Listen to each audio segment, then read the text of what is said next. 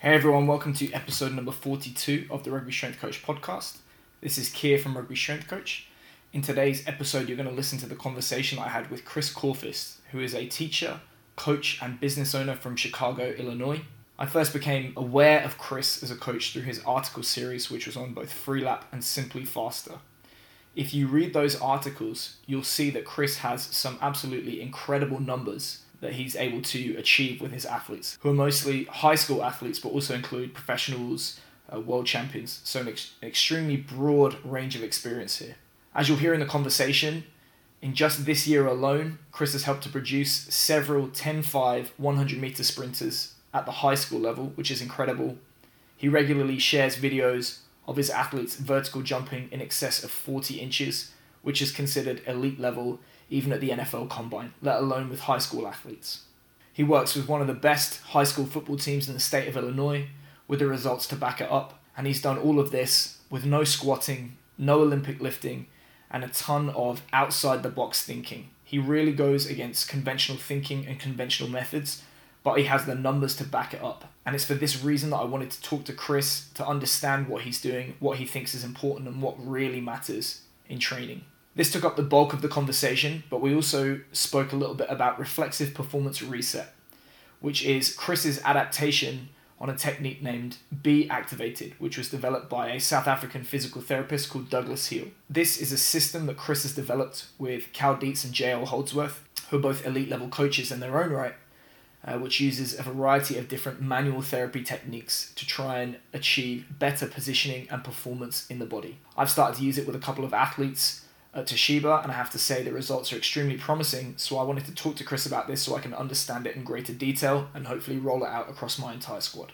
We finished up the conversation with a short discussion of the track and football consortium that Chris has set up with Tony Holler, who is another coach from Illinois, what the thinking was behind setting up the consortium, what kind of coaches attend, and what kind of ideas are discussed and shared amongst the attendees. If you'd like more information about this, make sure you listen to the end of the episode, as Chris will be providing you with more details on this. Now, if you've enjoyed this podcast and you want to check out more information like it, be sure to check out the Rugby Strength Coach community. This is an exclusive members website that I've created just for coaches, and it offers a unique combination of video lectures, online discussion, and career advice that's going to help you to take your coaching career to the next level. Each month, we offer a 60-minute video lecture from a strength and conditioning coach working at the elite or professional level of sport on a topic that is dear to their heart. This is not just the stuff that you get taught that matters when you do your accreditation, your UKSCA, or your degree. This is the stuff that keeps elite level coaches up at night, that really matters in their job in the real world. We've got presentations from guys that work in the NFL, professional soccer, elite level track and field, the NRL in Australia and New Zealand, international rugby, professional cycling, the list goes on. We have over 30 hours of video lectures, and the list is growing all the time, and you will get access to all of these when you sign up to become a member of the Rugby Strength Coach community. Not only this, but you're going to get access to the online discussion forum. We have hundreds of members from all over the world working at the very, very top of the game, all the way down to novice coaches.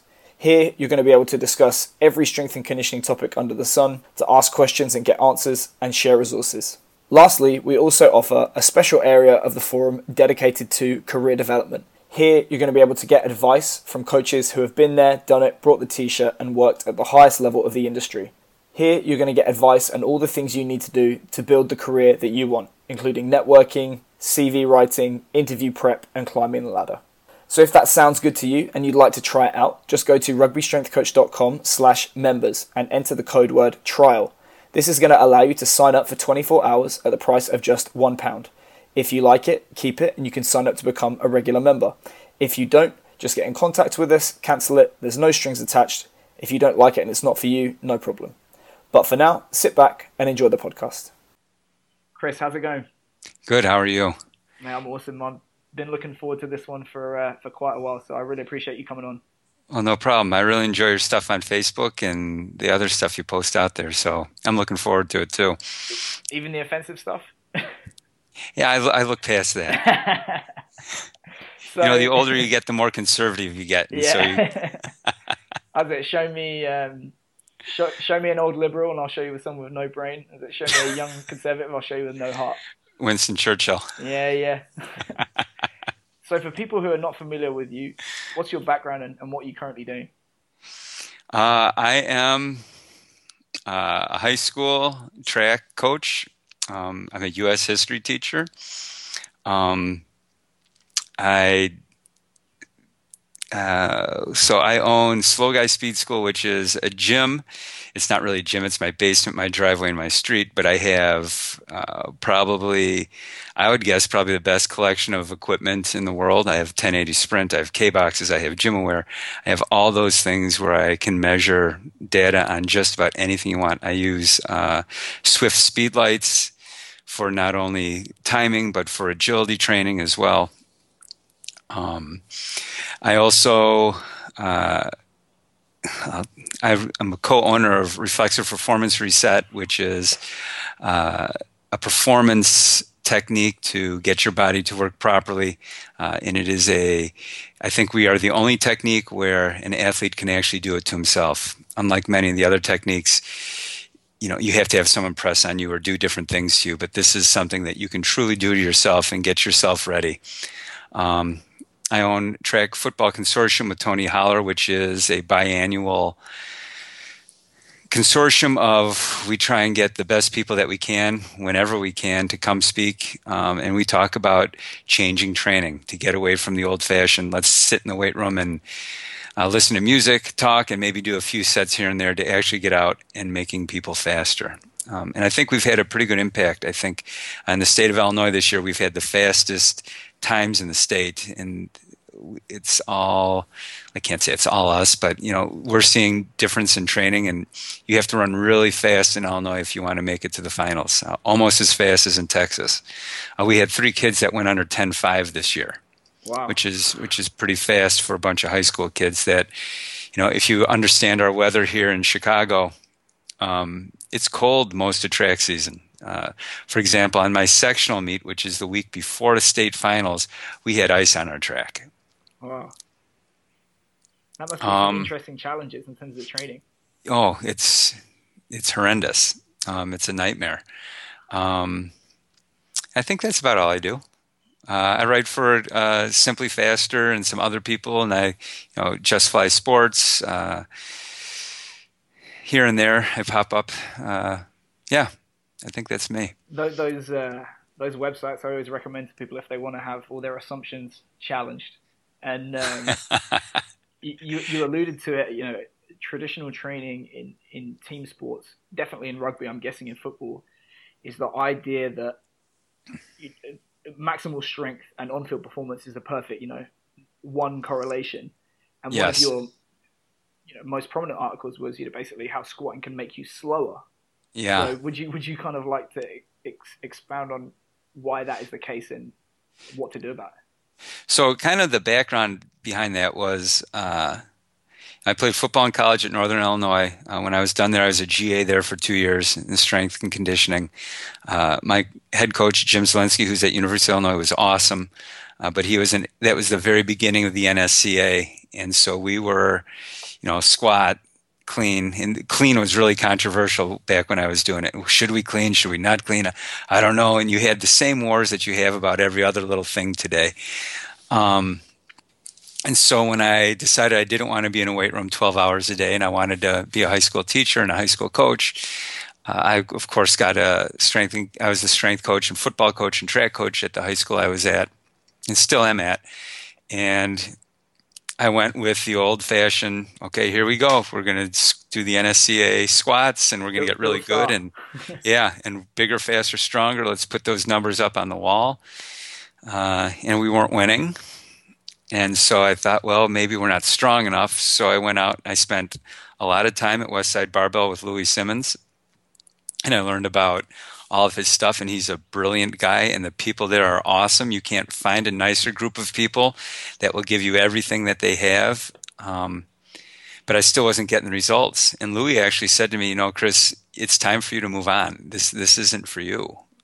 Even though I have trained a couple great sprinters, you need to find other things to get answers. And so I've always been and I've been doing this for 28 years now, going down that path is, all right, we're still not winning. what do I need to do? What do I need to change? And so I've, like a lot of younger coaches, they bounce around and find their self gurus and people who know a lot. And this is before email and stuff. So you would call them up on the phone, or you'd handwrite letters and say, hey, can I come out? I'll pay you for your time. And so you would show up at people's doors and get what you could, and then come back home and see what you could apply. And over time, it got to the point where, powerlifting and squatting wasn't the answer, because I saw guys that could really squat well and couldn't run, and guys that couldn't squat, but they could really run.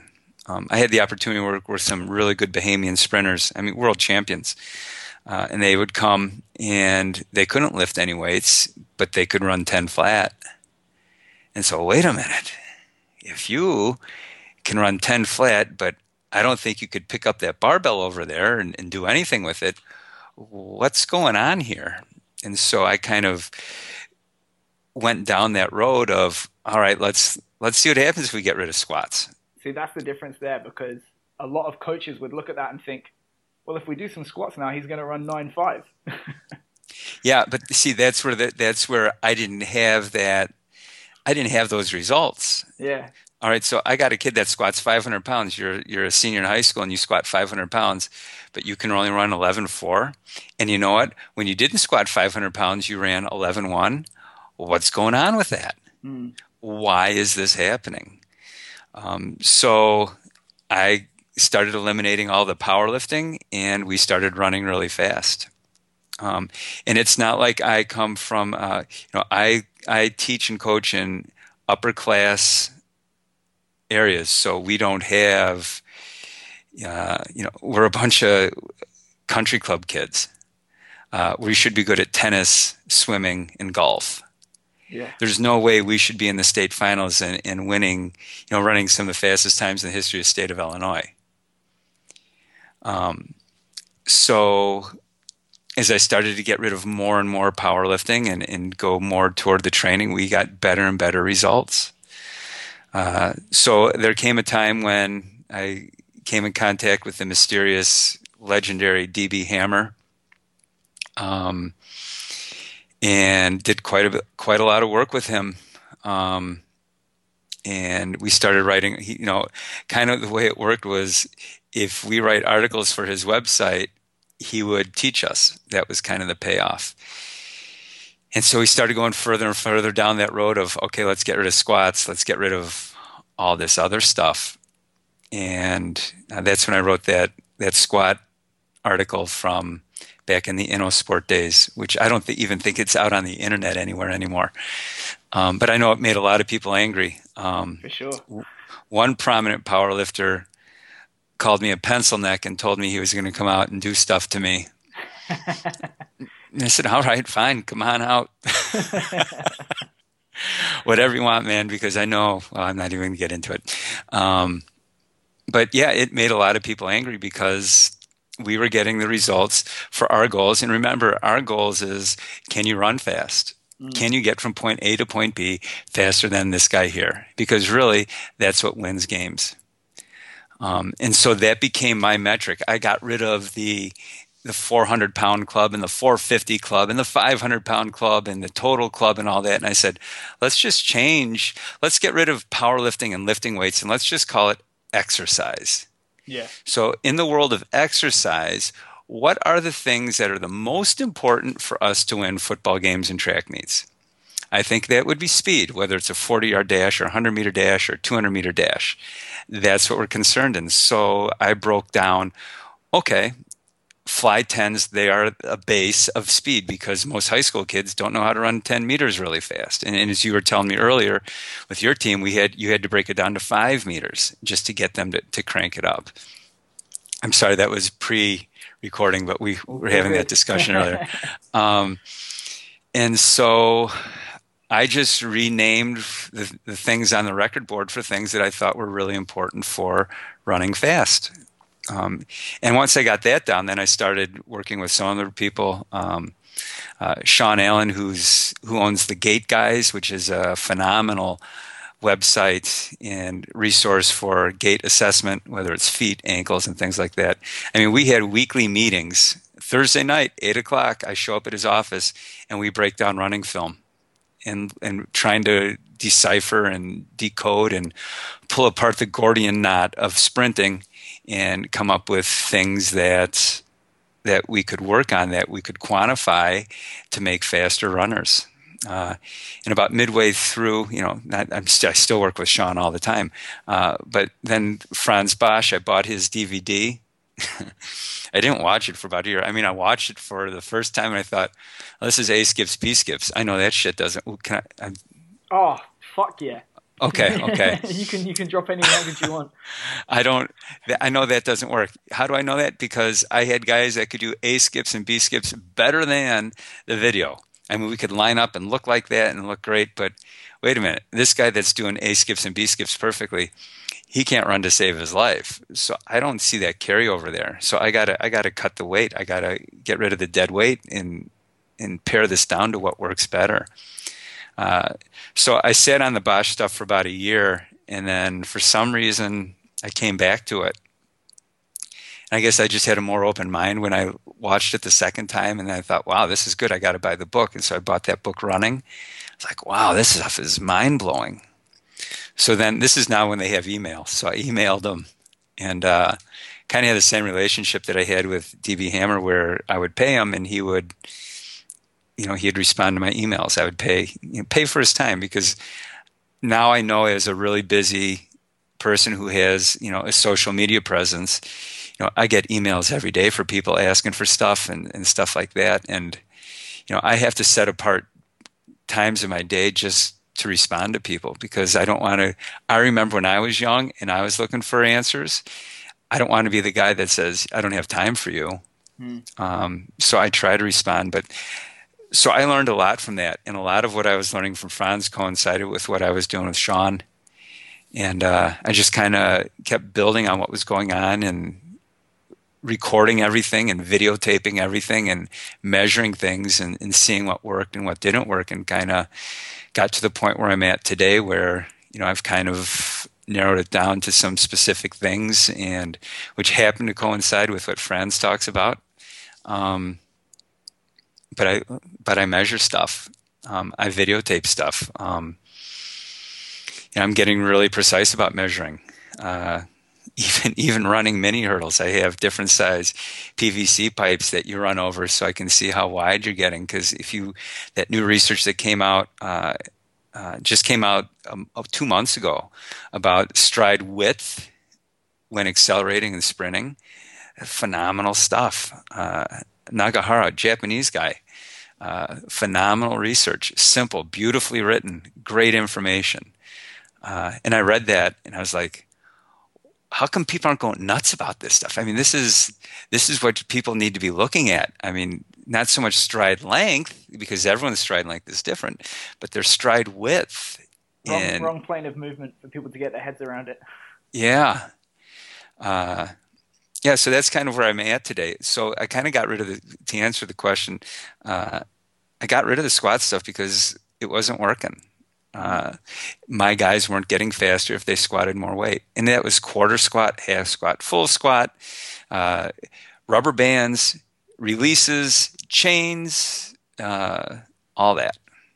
I had a guy this preseason, squat went up like this, jump actually went down. And if you think, well, that's the influence of a squat on a jump, there's a degree of mechanical similarity between the two. Can you imagine what that's done to his sprints? Yeah, gait is gait, and jumping is gait. You may have to jump away from the grizzly bear instead of run from the grizzly bear, or crawl away from the grizzly bear. It all carries over. So in a gym with no squat rack and no Olympic lifting, what is the stuff that matters and the stuff that works? So, and I've said this in another podcast, I train seasonally. So here in Chicago, December, January, February, March, and sometimes May, sometimes September, it gets really cold here, where you can't go outside. Yeah. So in my wintertime, if we are going to get stronger, I spend a lot of time on isometric strength. and I weight it down. So it's kind of the Cal Dietz triphasic stuff. Tend to spend more time in the isometric phase than the other phases. I like my K boxes a lot, and I do them differently. Do them a lot of different ways rather than the stuff that you see people doing it on YouTube. Yeah, that's the basis of my what I call my winter workouts. And then other days we'll pull. We do sled runs. Well, I have a 1080, so that makes it different. But we'll do a 5 meter starts, and and what I see is how fast can you get to that first step? Again, the research that the J.B. Morin crew came out with is when they said the fastest guys are getting to that first step faster. That's the biggest difference between a 10 flat and a 10.5 guy is how fast can you get to that first step. That's the key. So that thing that you posted, and I know I'm giving you credit because I don't know who posted it originally, but Jake Schuster. Yeah, okay, Yeah. him. Yeah. And I'm not a big fan of memes because like the people who say turmeric will kill you if you eat, come on. And people look at the meme and go, "That's right, turmeric could kill you. I'm never touching it." No, no, no. But that meme, I saw that, was like it hit me right between the eyes. Sport is just like the thing says, the concentric. How fast can you move your body in a concentric load, an unweighted concentric load? And so what I do is I hook my GymAware or my 1080 and I'll measure your first step. Like how fast can you move to that first step? And I'll cut it. So on my 1080, I'll set it so I'll stop the measurement at 0.5 meters. Okay. How fast can you get to 2.5 feet? And if I have someone that's really strong, and they can squat a lot, they can't. That doesn't always mean they can get to that 2 feet faster than the next guy. So there has to be something more than that. And I'm not saying that force isn't a huge component, that you need to develop that end of the force spectrum, but there's other ways. So I think like with Cal's triphasic and the overspeed jumps and things like that, I've had better results doing unweighted or no weighted stuff than I have had weighting people down. So whether you are hanging from rubber bands from my ceiling and you grab up really high and so your body's deweighted, or I put you on my MVP shuttle, those MVP shuttles that people have in the training rooms that nobody ever uses, but they sit there and they're a fortune, that thing's a gold mine. Because what you can do on that is you can get in any position that you want and you can shove your body at zero gravity. And so what has to happen when you shove that fast, if you listen to what Franz Bosch says about co-contractions and muscle slack, in that lighter gravity, your body has to organize a lot faster than it does underweight. And so what you're actually teaching that body to do is contract faster and push faster. And I've had elite athletes, professional basketball players, who can't figure out why we're doing everything light-weighted and overspeeded, and yet their vertical jump shoots up 4, 5, 6 inches. And they live or die by those numbers. And they live and die by those numbers. That's a lot of money if you show up and say, okay, I jumped 38 compared to I jumped 34. That's about $250,000 difference, maybe more than that. Wow. So I'm just curious. I think one of the things that people like about traditional concentric-based training is that it's easy to measure. You either did it or you didn't do it. It's easy to progress and stuff like that and plan out. Is there any kind of measurement that you're trying to assign to the isometric focus training? Because that's one thing that I could kind of see that people might not necessarily like about that. That one I weight you down. Okay. And that is the only I'm big into the Bulgarian split squat. Put the one leg back up a little bit higher and sit down in it. Get your shin and your torso to match angles, and I'll weight you down. That is the only thing in the weight room that I have found that the better you get at that, the faster you run. And so I've had small guys, 145 pounds, that could hold more than twice their body weight, and they run 10.6. But I've also had guys that could squat the world, but they couldn't isometrically hold that weight. They could do like 90 pounds, and they couldn't run. But coach, I squat 500. This should be easy. Maybe not, because it's a different body position. It's a different body position completely. And a different skill. A different skill. When people do a heavy squat, they go down and they come back up again. They don't have to hold. And so if you go back to that meme that your buddy posted, again, they're talking about isometric strength. And I know that's not weighted what he was talking about, but the more you can absorb that force and stop that force from squishing you down and spring out again, I think the more explosive you're going to be. Talking about that, a guy that I like to follow, William Wayland, specializes in combat and grappling athletes. He made an interesting observation the other day, which is absolutely you don't need to squat. But he said, guys that tend to espouse that view tend to come more from a sports without an external load to be overcome. And the guys that say, absolutely, you must 100% squat, come from that contact sport background where you do have to overcome a load. What's your response to that? Because I know you work in football as well. Can you see that argument, or do you still think it's unnecessary to have a very, very heavy load that you're trying to overcome like a squat in a contact sport? Well, so the way I see it is this. Part of being a coach is compliance and what you can get your athletes to do when your back is turned. Mm-hmm. And so that I know with my big guys, because their parents tell them, or they read it in some magazine or something like that, you got to squat. That's what pervades our culture, is the king of exercises. Rugby team.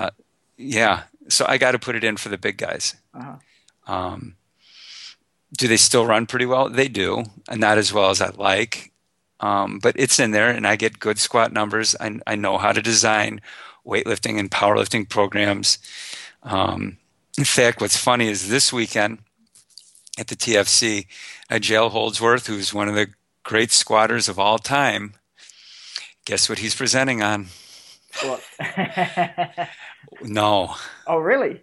Why you shouldn't squat. Why powerlifting squats is not helping your athletes. But in his defense, he's one of the smartest powerlifters, if you read his stuff. Yes, he's very smart. Very smart. And so we had, I went out to Columbus. He's got an article coming out. It's really funny because he talks about wanting to punch me in the face all the time. And I'm not a big guy like Jael. I'm quick. Yeah. But I'm not big like him. He'll probably miss me a bunch. But we had it was me, Cal, and him, and we had a long conversation about powerlifting and squats and things like that, and how he kind of came around. And you have to understand the mindset of the meatheads, which he calls the powerlifting group. Part of the mindset is, and he says this: people will only listen to you in our group if you squat over 850. If you haven't squatted 850, nobody gives a shit about you. Yeah, they're not going to listen to you. And what has happened is there's so many of the professional strength coaches in the NFL and college are Westside Barbell followers, which is why they followed Jael. I mean, Jael is one of the great all-time powerlifters. And he squatted a lot of weight, and he deadlifts a lot of weight, and I think he benched over 1,000 pounds, 800 pounds. Wow. Which I can't even imagine putting my face underneath 800 pounds. It's like being under a car. So when he comes out and says this, people start to listen. And so I think that's the difference between a pencil neck like me, which someone has called me, even though I'm not a small guy, and Jael coming out and say that's going to have an impact. It's going to have a big impact. That was why my interns last year, the smallest one was 250. Yeah. That's my mouthpiece. When I was younger, I was bigger, but as you get older, it gets harder to carry all that weight around. Yeah. And it's a lot of food after a while, and you start to think, man, I'm almost 50. I don't need to be eating that much food. I can't eat 2 whole pizzas anymore. Yeah, I'm not being paid for this. Yeah, exactly. Yeah. Exactly. So I think you have to do what your players want and give them what they want. It's like bicep curls, and there's nothing worse for you than single jointed exercises. But if you don't tell them what to do, they're going to go do it on their own, and they're going to probably do a lot more than they probably should. So if you put it on the card, you got a better chance of controlling the negatives of what they think has to happen. Uh-huh. And I'm sure you see it too. That everyone here in the States, Friday night under the lights, that's the ultimate. That's what the most people participate in, and you want to look good in your jersey, so you've got to give them exercises so they look good in their jersey. Half of the battle is what they look like in their uniforms and jerseys, so they can do their pictures and look cool, and you got to give them some of that. It's curls get the girls, not isometric Bulgarian split squats. That's right. That's exactly right. I think it's that belief, isn't it? Yeah, it is. Yeah. It's a belief that has started, 50 years ago here, and it hasn't left. Because all the coaches, that's what they did. And if it worked for them, it's going to work for you, and that's what everyone else is doing. So from a safety standpoint, you can't fire me, because if we're doing the same workout that Clemson is doing, then I should be okay. Yeah, Alabama has a lot to answer for in that regard. Yeah. Yeah. Yeah. But most of us high school coaches don't get to go recruit like Clemson and Alabama and Michigan and Ohio State and all that. Yeah. We've got to get the kids so they have the possibility of getting there. Yeah. I think Buddy Morris said, I think when he was at Pitt, I think was the guy, Herschel Walker. He said when he was Herschel Walker's strength coach, the hardest thing he had to do was flip the light switch. Yeah. Yeah. He was going to be it. Where I live across the street from Bo Jackson. He lives in the gated community. I live on the outside of the gates. Yeah. But you watch him walk around, no matter what happened to Bo Jackson, whatever training he did, he was going to be that. Unreal athlete. If you see him in person, even now, and he's older now, you still look at him and you think, dear God, how could anyone have ever tackled that? He still looks like he'd run right through you. So that's, it's almost not a surprise that certain elite athletes who are very, very fast are also very, very strong. And I think that's where it comes from, is you have your Herschel Walker and Bo Jackson. You see them in their track tank top, and they're jacked out of their mind, and you think, that's what we want. We have to build that. Yeah. But people forget that, no, Bo Jackson can, from the 30 and 30, he could stand in waist deep water and do a flip. The power that generates from jumping out of water is incredible. And to be able to do a flip, that's unheard of. Yeah. Unheard of. Coming back to the influence of Franz Bosch on your work, I kind of mentioned off the air that Graham Morris, who has been on this podcast, presented for my website, we kind of refer to you as like, Franz Bosch, but for people who care about numbers, because you're measuring everything. If it works, it stays. If it doesn't, it's gone. And I appreciate that. That's a compliment. That's a strong compliment. I appreciate that. Well, speaking to Graham's braver than I am, and he's got such a good relationship with his guys that he's really pushing the envelope in terms of what he's doing.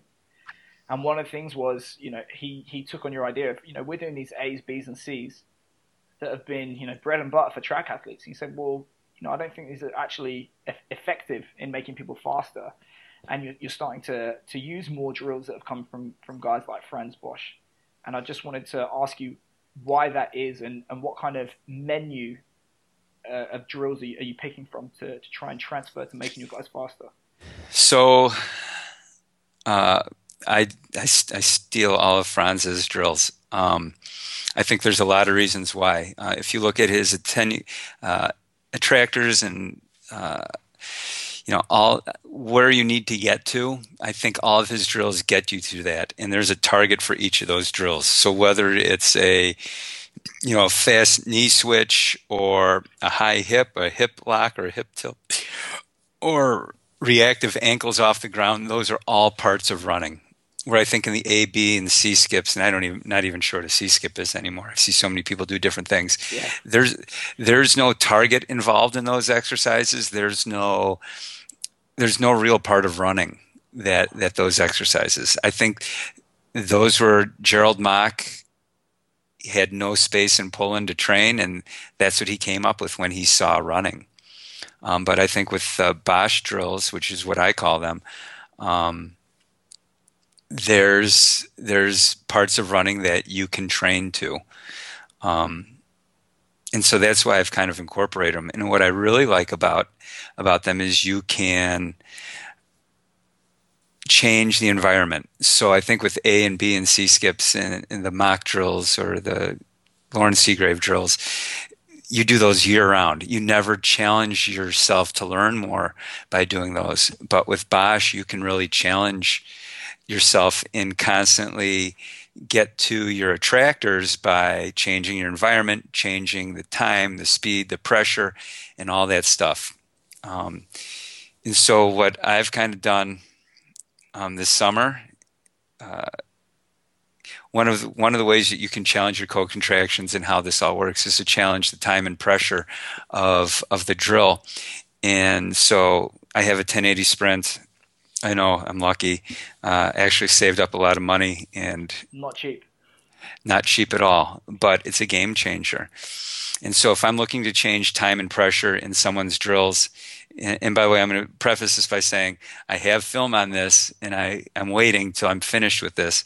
But the fastest way, and this is against everything that you've heard, but I have changed people's gait the fastest by having them do drills and towing them over speed. Because your body has to react to the ground coming faster, so you have to tense it up quicker. You have to get your ankle in a better position. You have to get your hip in a better position. And so I haven't done this with everyone. I've only been doing it with my older kids, my older athletes, my college athletes, and a couple high school athletes. But we'll do his ankle pop drills at about 6 meters per second. And you'll see the change in the attitude of the ankle from being one that's kind of hung down a little bit, so it's not dorsiflex, to being up more, so it's more of a neutral position. We've done mini hurdles at 9 meters per second. That's fast.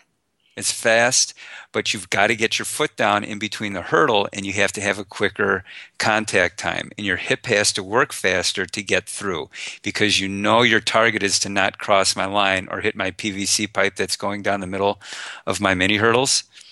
So you have to do that faster. So it's almost like this fast forward feed loop, neuro feed loop, to get your body into place. And then we'll go back and do normal speed, and kids will feel like, oh my God, I'm just bouncing through here. I don't even feel like I'm hit. I'm saying, yeah. And so then we'll go out and sprint, and I film them sprinting, and we'll look at it like, wow, this looks completely different. So we've been doing higher hurdle stuff, the hip hike stuff, going over hurdles for longer speeds. I'll tow you at that. So it's been really kind of wild that I bought this machine thinking, okay, I'm going to do acceleration work and maybe do some overspeed work occasionally, and then I'm finding out I've got that sucker out. I'm towing people all the time, and it's having huge impacts on their time and their running form. When you select drills to try and teach and refine running mechanics, is it that you're trying to pick drills for certain attractors? For me, in my mind, I'll maybe try and pick one foot contact drill, one switch drill, one pull back, one postural drill, one hip lock. Is that how you're doing it? That's how I do it. Yeah. And then I change the environment or change, where they are in the workout, like randomly throw it into, okay, we're doing fly 10s. All right, out of nowhere, let's do switch drills. I call them boom booms. Yeah. And that's just the sound I want you to make when you hit the ground, is boom, boom, or boom, boom, boom. So just by changing where you throw them into workout, you're changing how your body receives them. So it's a challenge you're learning. You're constantly learning. Is there a set progression to that?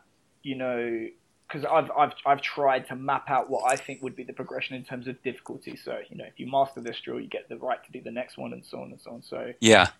can you hold the position statically? Can you do it dynamically but not moving? Can you do it dynamically and moving? Then we're going to add in some movement in another segment. Then maybe an unstable load. And Yeah, that's how I do it too. We start just by standing there. Can you pick up your leg and hold it for 5 seconds and not change your position? Okay, so now in that position, your partner is going to come give you a little nudge, or you're going to hold that position and take a 5 pound plate and swing it around your head and make a halo over your head, or just hold it out to one side. And so when I feel like I've challenged your environment in that standing position, okay, now let's switch it. So now left leg becomes your right leg, and you switch them up and down. And then we'll go through that progression. So with a team, it's not suddenly we're doing all these crazy things. It's a long, with my football team, I have 18 weeks. Okay. So I'm not giving you the most complicated things on week 4. We're still doing the basics because you have to get that down. You just can't. It's the American way to find the hardest thing and then go to that right away. Yeah. Go to chapter 21, find that thing, check that out, and that's what I'm doing first. Screw the rest of the stuff. In the YouTube hype video. Yeah. So I think patience is key. And you watch, and when you feel like they've got it, okay, let's start moving now. Or the only thing that I'll throw you into right away is mini hurdles. Like a wicket, or are you looking for a wicket? A wicket. Okay. How do you manipulate that drill to ensure that stride width that you talked about? So I have, if I'm on a track, I put my mini hurdles or wickets. I don't know where wicket comes from. Isn't a wicket a thing in cricket? Yeah, I just stole it from Altus. And I guess Stu doesn't call them mini hurdles, and they told him no, they're wickets. Yeah, I don't know. They're mini hurdles. They're little hurdles. Yeah. Like a small horse, you call a mini horse. Yeah. Right? So I'll straddle the line with my hurdles. But what I have found is to give you an even better target, I've taken a 2-inch wide PVC pipe, and I know this is bad, and I've built cradles for them. Yeah. So they hold the PVC pipe. So if you step on it, the PVC pipe spins so you don't trip. Okay. But that's an even better target for you not to hit. Yeah. So no cueing. You're just basically saying, right, don't touch that, and then you're shaping the environment for them to self-organize. Yes. Interesting. I'm going to have to think about a way to try and do that here. So you go. I don't know if you guys don't. You got to have a hardware store there. It's having the linguistic skills to get what you want. Yeah. I didn't think of that. Yeah. But I just build little cradles out of little short pieces of PVC with the joint. Uh-huh. I get a 3-way, and so you put a bottom. Yep. And then a top that holds it in, and then one across. So it's basically looks like an H. Yep. And then the pipe sits inside the H. Okay. And so if you step on it, the pipe spins inside of the H. Got ya. Okay. So you can't trip or fall or hit it. If you hit it and you brush it, it spins. But you still get that feedback that you did it wrong. I think you get a better feedback. Awesome. Just a completely changed topic. Sure. You mentioned RPR, which I know is adapted from Be Activated by Douglas Hill. And this is another thing that I've tried to use this year and last year with some of my guys. I'm currently at 2 players out of 38 that use it before a game. And it's one of those things, again, I'm not intelligent enough to explain why it works, but if you do the range of motion test before and after, you can see immediately something is going on. Yes. What's going on? So there's no real research to explain it. Yeah. So the points are not novel. They're really Chapman's reflexes that were discovered in 1880s. But what Douglas did is he found a sequence that gets your body to respond to those points. And so really the magic in what Douglas did is the sequencing of these points. And so when you go a proper sequence, it's kind of like a neural loop that your body recognizes and again will organize itself so it reuses the muscles that are supposed to be used instead of having one muscle do two jobs. So say, for example, you aren't using your glute to extend. And I'm not saying that, okay, but I'm doing all these exercises and my butt's working. Yeah, that's probably true. But what we're looking for is the initiator of the movement. What is starting that drive? Because when we look at the psoas, that's the initiator of the movement. It is not the only hip flexor. It's the guy that starts the whole chain going. And then the others kick in. And then the others kick in through the range of motion.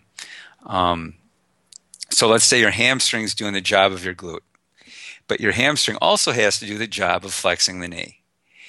That's where you get into these hamstring problems, is you're asking the hamstring to do too much. Because what's going to happen is if it's doing two jobs at once for a biarticulate muscle that's supposed to stay isometric in movement, it's going to confuse it and it's got to give something up. And so what it normally gives up is that knee flexion to save the hip. Because if you think about it, really our goal in life is to run away from a grizzly bear. If you blow your hamstring, you can still hobble away. But if you pull that glute, you're on the ground and you're lunch. So that's how we see the body picking and choosing things to let us move. So if we can reset or wake up the glute using our wake-up drills, you can make sure that the glute's doing its job, which is hip extension, which allows the hamstring to do its job of knee flexion. And so what we see is a lot of times people have hamstring issues because their glute's not initiating that movement. And you're confusing the hamstring and your brain says, yeah, too much. We're closing shop. We're done. And that's where you get the grab. Would you see that in a squat where some people initiate with their lower back rather than their glutes? Absolutely. And that's what JL does all this stuff with all of his powerlifters is, if you read Dave Tate's thing about how it changed his squat, and he had that 80-pound PR at 48 years of age. Basically, he didn't have a lateral chain.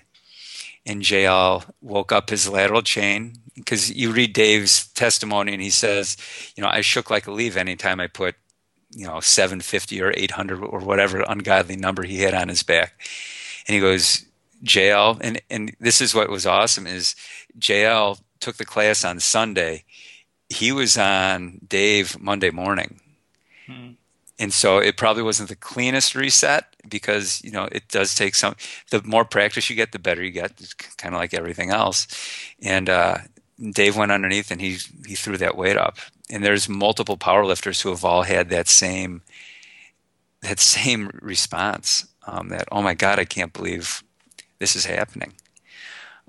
So that's kind of what Douglas's magic is the sequencing of that, where the body recognizes those wake up spots that I call them light switches, and it organizes the body to say, okay, I can move. So when you have those guys that just get reset and they get up off the table, it's like, oh my God, I feel like I weighed nothing. It's because their body has been compensating for so long, and all these muscles have woken up and they're standing you up now. They're holding your body the way it's supposed to be held.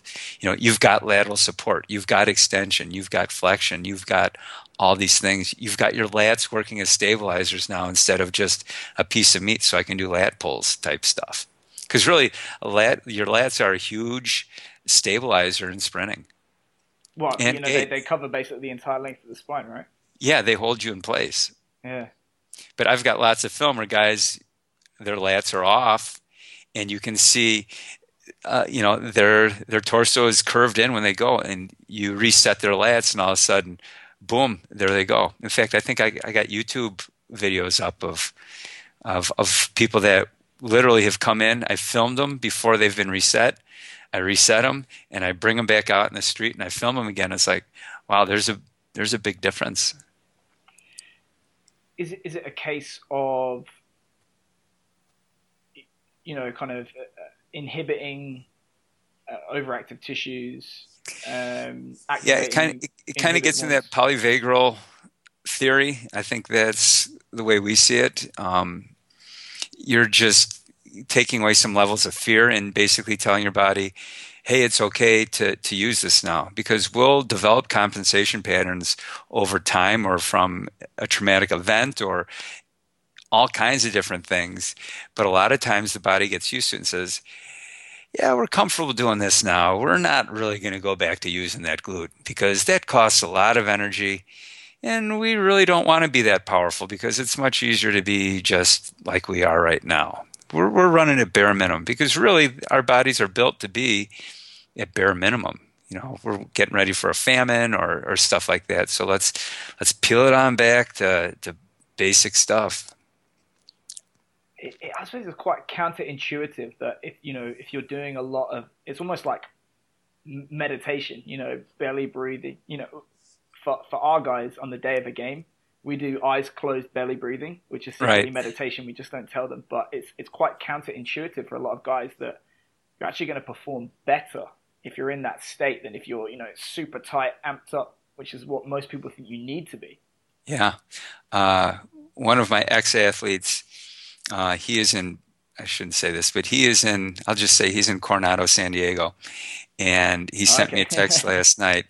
And I can't think of the guy. It's Mark Mariani, or he used to be the Master Chief of the entire Navy SEALs. And my ex-athlete texted me and said, this guy came out who is one of the baddest SEAL of all time, came out and did an entire thing on the importance of belly breathing, parasympathetic states, and things like that, and the impact that has on what you're going to do for us. Crazy. Which is, if you look at Cal's presentation on YouTube about breathing and all that, I mean, it's right along what Cal's talking about in his YouTube videos. And with profound effects. I think With he said profound effect, his athlete huge had his effects. first night of real sleep in a long time. Yeah.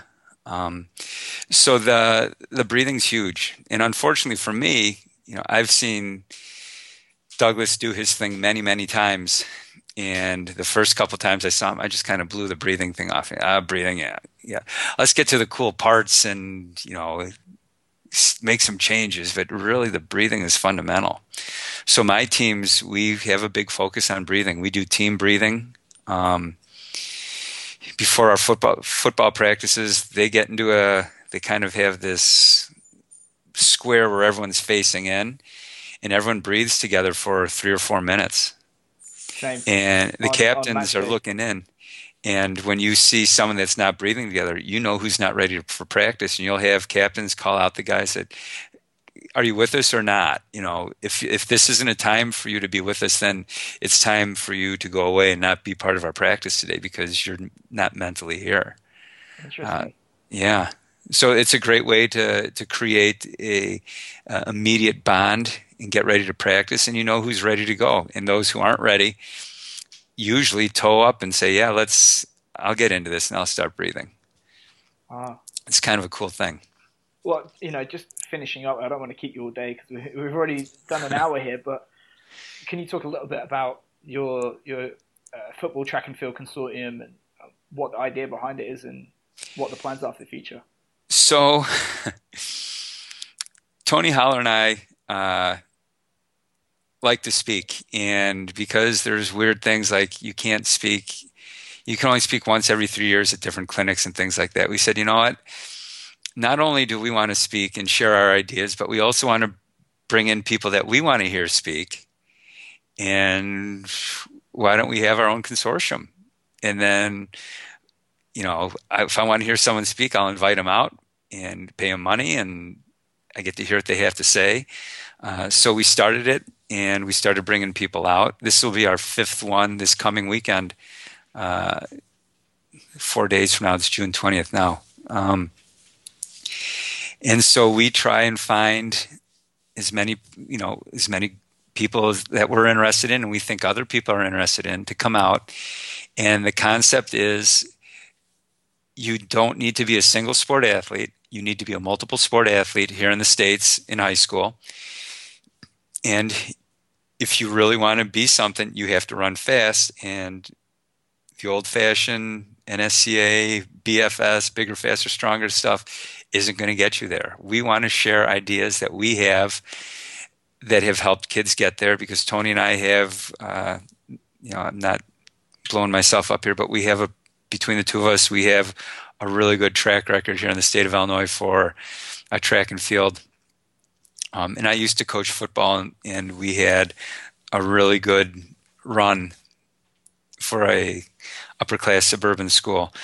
And some kids that could really fly, and that went on to do great things in college and things like that. And so we are trying to change how you train kids, how you train athletes, and we bring people in to share new ideas. And I'm not saying they all believe what we believe, but we bring in other ideas that are different from the norm.